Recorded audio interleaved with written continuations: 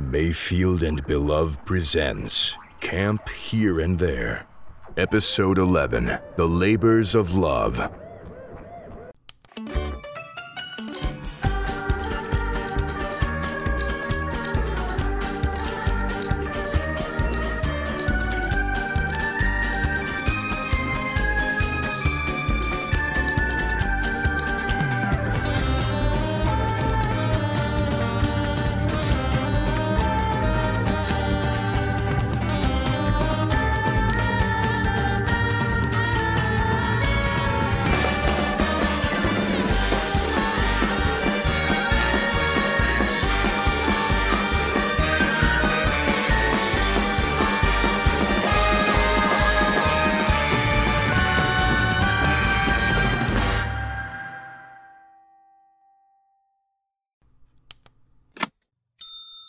Good morning, you wonderful little sticky-fingered rascals. The time is 8:60 a.m. and I'm here to welcome you to today with open arms and a warm smile.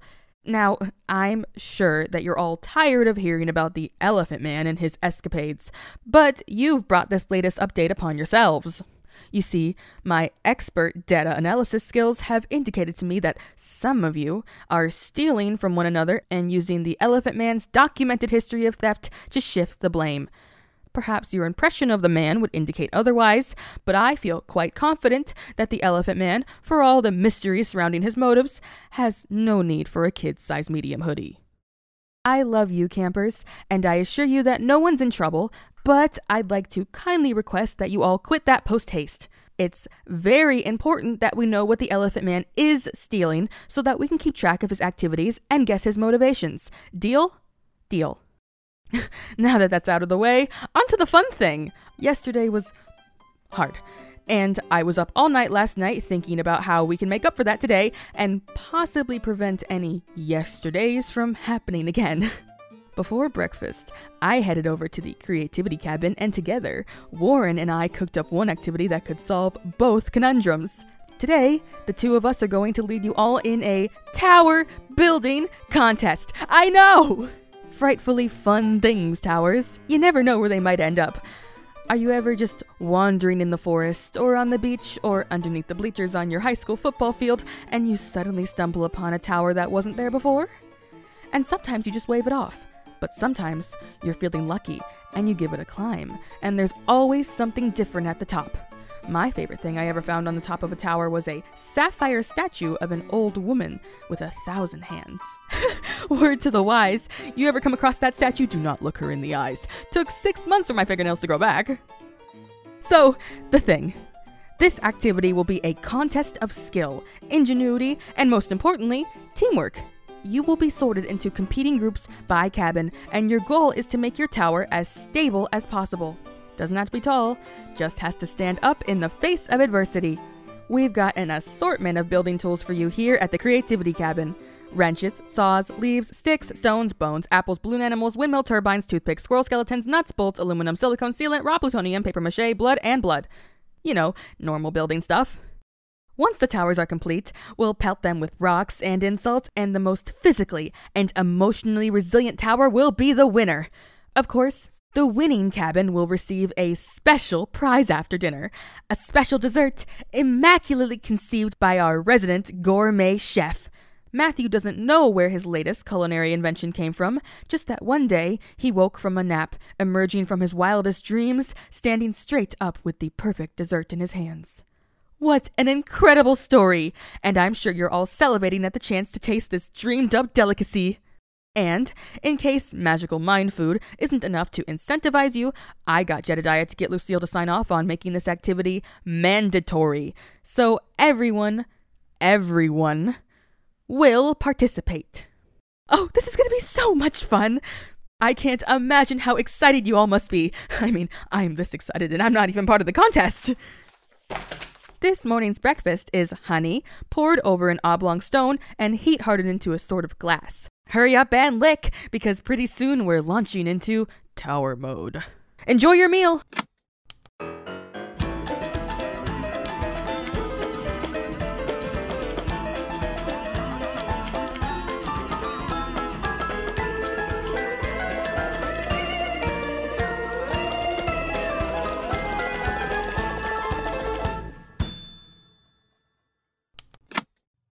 Welcome back inside, campers. Be sure to kick the dust off your shoes. The time is 12:80 p.m. and the sky is a sweet, sappy cinnamon, much like, perhaps, Matthew's delicious new treat. He has told me that his dreams tend to heavily feature cinnamon. I sure do envy him. Lately, all I've dreamt about is this weird guy who wears red paisley suits and invites me to sit down across from him and tries to make me talk about how my mother hurt me. And that's when I get any sleep at all. All right, down to business. You campers have been doing great today, and I won't speak for you, but it seems to me like you're all really enjoying yourselves. I couldn't be happier. And I'm not playing favorites, but Cabin Silkworm, you have made really creative use of those squirrels. And Cabin Grasshopper, love your idea of building the tower upside down into the ground. I mean, it's ingenious. Nobody can knock a tower over when it's buffered on all sides by the infinite earth. Kind of cheating. But I mean, if I didn't want it to happen, I should have made a rule against it. However, while the kids are having a splendid and successful day of work and play, many of you counselors are disappointing me. I won't name names, but I really want to. Listen to me, you all. The point of this contest is not to see which counselor can lead their cabin to glorious victory. This is a teamwork building activity for the kids. It's supposed to teach them community skills and give them a healthy outlet for the aggression they unleashed yesterday. And it's working magnificently. For now. But if you counselors keep forging alliances with each other and sending your kids out on secret missions to sabotage other towers and staging protracted legal disputes whenever another cabin breaks a quote-unquote rule that you made up, then I feel quite certain that all the educational potential of the exercise will go right down the drain. Seriously, people! I love a little intrigue as much as the next guy, but you aren't being paid to entertain yourselves. You're being paid to give the kids a happy summer. If you're not fulfilling that function, there's no point in you being here, so act like adults. Also, does anyone know where Counselor Soren is? I saw him this morning, but since the competition began, it seems like co-counselor Fennel has been leading Cabin Ladybug all on their own. Remember camp policy, Soren. Run away and pay. You keep flaking, and one of these days, Lucille's patience is going to wear through. And you campers should all give a round of polite, quiet applause to Fennel for handling things on their own. And a round of applause for me, because Jedediah was supposed to be helping me build a fun little tower for the nurse's office, and he is, of course, not doing that. So I'm just over here building my own little pathetic loner tower with Q-tips and uncooked beans. Mung beans, if you must know.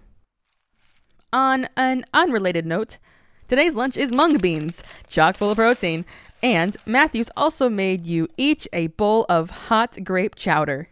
All right, meal and then tower time. Let's have some good, wholesome fun out there, huh? See you all soon.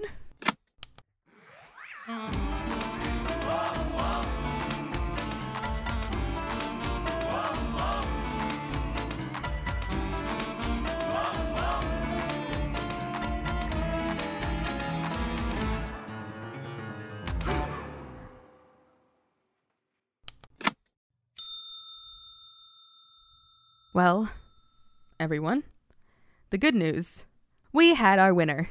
And the bad news, emphasis on the had. Counselors, I am very disappointed in you. Things were looking great. The counselors settled down after my warning, or at least they stopped being so obvious.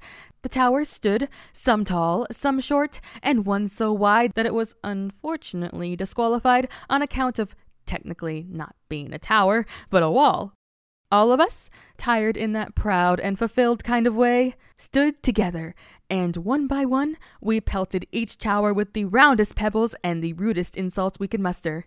Most of these heckling sessions ended in mental and structural breakdowns, an important lesson for our campers in the impermanence of all things and the pointlessness of labor. But one tower remained. One tower stood in the face of all our abuse. This tower was the magnificent creation of Cabin Dung Beetle! It was kind of a surprise, really, because Dung Beetle's tower was actually the tallest. Not typically a promising quality in a contest of stability, but perhaps having its head in the clouds helped it ignore our harassment. The harshest of verbal jabs failed to make the tower so much as shudder, even when certain counselors resorted to questioning the legitimacy of its parentage. It kept its head high, and though Counselor Juno got a bit overexcited and threw an entire boulder at the tower, it never gave an inch to our physical assault either. It was almost as if the construct was being held up by magic.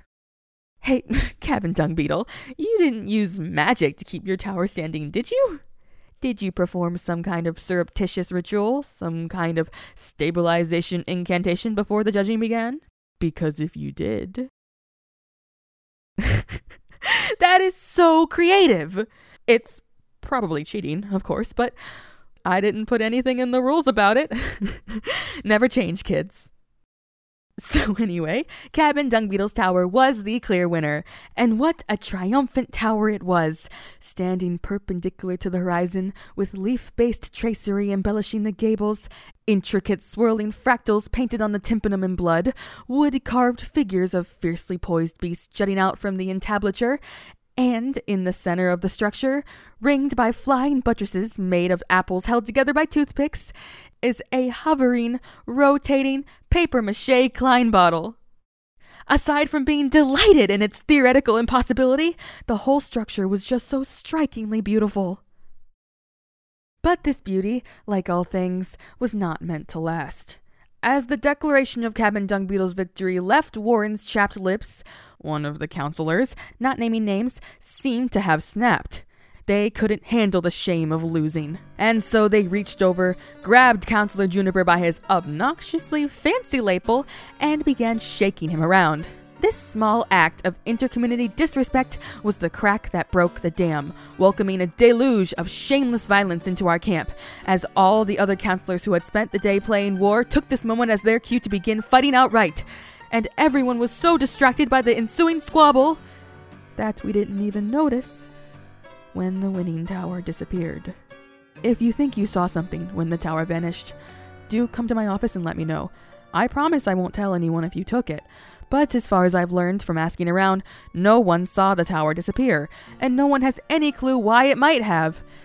It's now occurring to me that Cabin Dung Beetle could have magically programmed it to do so, but that seems unlikely considering how hard those kids took the loss of their project. My working theory is that the Elephant Man picked the tower up and carted it off. But of course that begs the question of what on earth he needs a tower for. More concerning data to reflect on. Still, a winner's a winner. Cabin Dung Beetle, you exhibited incredible teamwork today, and you deserve a reward. I've invited Matthew into my office now to tell you all a bit about your prize. So, Matthew, what exactly is this mysterious, dream-based concoction you're offering up to our lucky winners? Wowie! If that doesn't sound delicious! It's moments like these that make me really regret being cursed to subsist exclusively off of buttered bread. Thanks for coming in, Matthew. And there you have it, my little fire geckos. For dinner itself, we have mushroom. Ugh. Mushroom madness. Lemon llama ligaments and squid bit soup. For tonight's activity, you're all invited on a scavenger hunt to help Joshua find the wallet that he dropped somewhere in the forest. But on the off chance that isn't very appealing to you, I'll be hosting a hooded chant-along around the bonfire. Bring an object you care about, but not one you care about too much. We're doing sacrifices. And, counselors, don't think I'm going to let this slide. Your behavior today was unacceptable, and I intend to correct it. Enjoy your meal, kids. I love you all.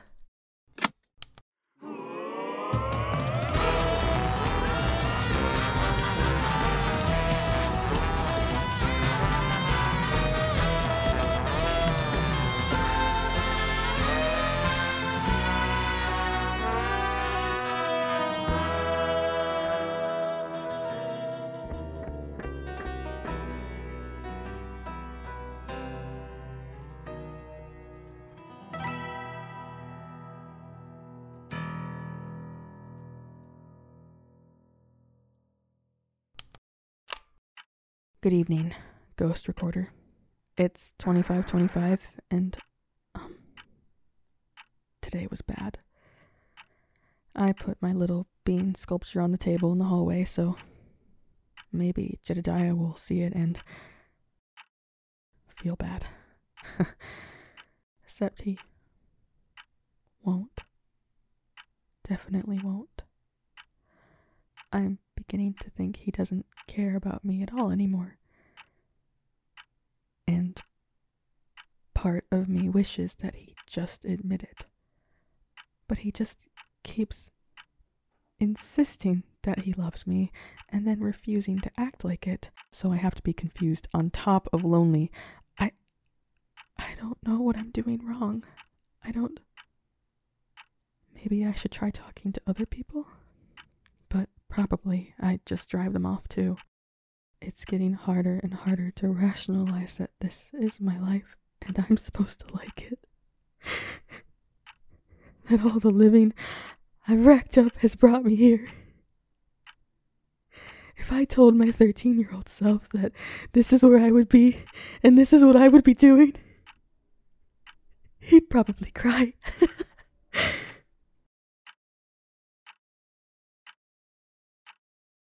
And I'm still fucked up about the Elephant Man. Still can't shake the feeling. Of course, everyone else seems to think it's fine, so I guess I'm just being delusional or something. Delusional and stupid and annoying. I sound so pathetic.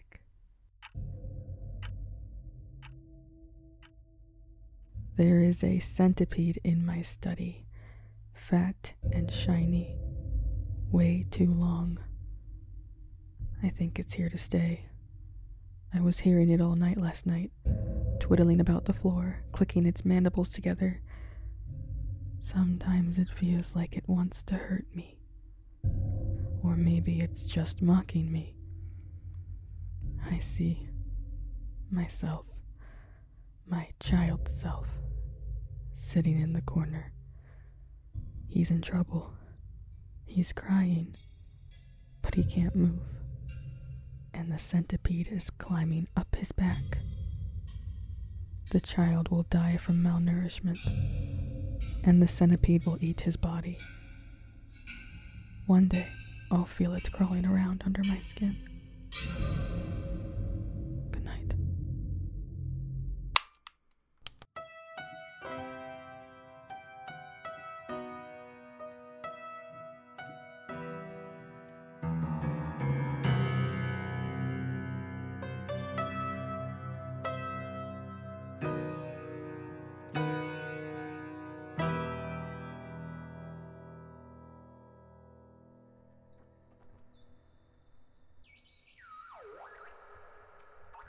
Today's episode was written by Blue Mayfield and Nicholas Belove. The part of Sydney Sargent was played by Blue Mayfield. Camp Here and There is the sole intellectual property of its production company, Mayfield and Belove.